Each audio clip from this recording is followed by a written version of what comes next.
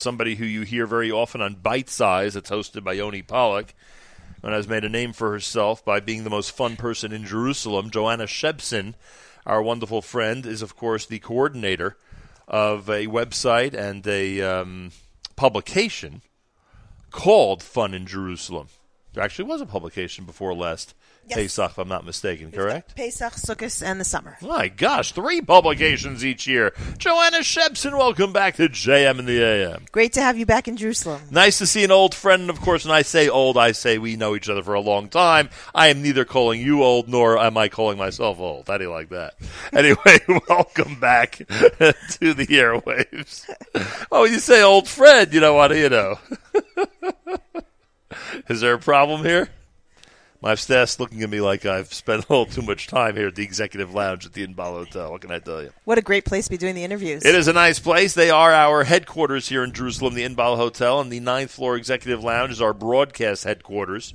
And that's where we are right now. And we're meeting a lot of interesting people this week, including Joanna Shebson. Are people having fun in Jerusalem these days? Yes, they definitely are, because this week is Tu B'Shvat.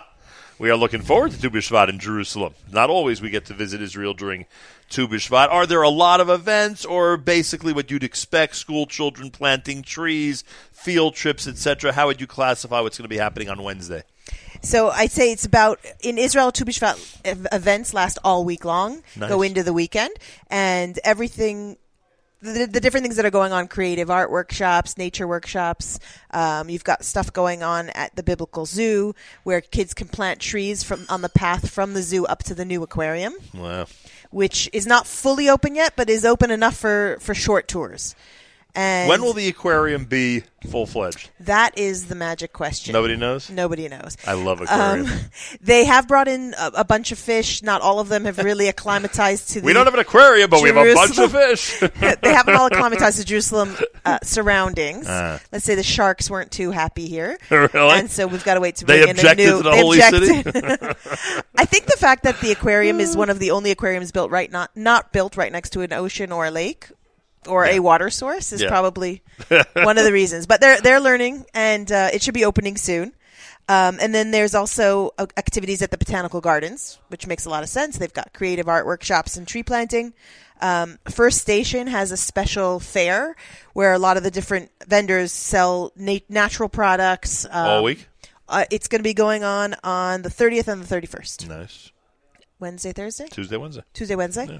Makes sense. Yes. Erev Tu B'Shvat and Tu B'Shvat. Exactly. And then, like, on the weekend, there are also activities going on, like at Kefzuba. They continue into the weekend.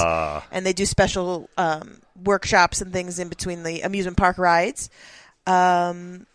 That's pretty much what's going on for Tu B'Shvat. So what one might expect, a slow week in Jerusalem, and yet it ends up being filled with activities. How do you like that? Because in Jerusalem, there's always activities. There is always a holiday. Because everyone thinks, yeshiva break ended, so now the tourist season has sort of ended until Pesach and all that, but still plenty of activities going on here. You know what? You walk into a grocery store and you see tons of dried fruit, and the second that's gone, you'll see hamantashen, and the second that's gone, you'll see matzah. There is no break in Jerusalem. That's true.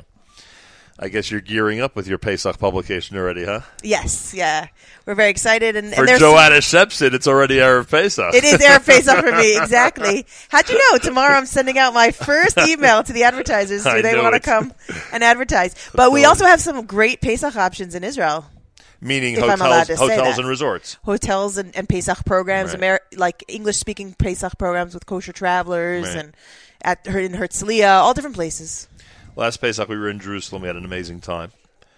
And it's just, look, I mean, like I'm telling you, everybody out there, I think, anybody out there who's listening who has experienced it, and those who haven't experienced it, know that Pesach and Sukkot are amazing in Israel. Just unfortunately, a lot of people haven't been able to do it yet, but it's just incredible. I have to add, though, that I would say most Americans will say they've been to Israel, Pesach or Sukkot, but Yom HaAtzmaut, Yom Yerushalayim, Shavuos, it's incredible. Totally different experience. And look what's happening this year. We'll be here for the big Israel 70. Yeah.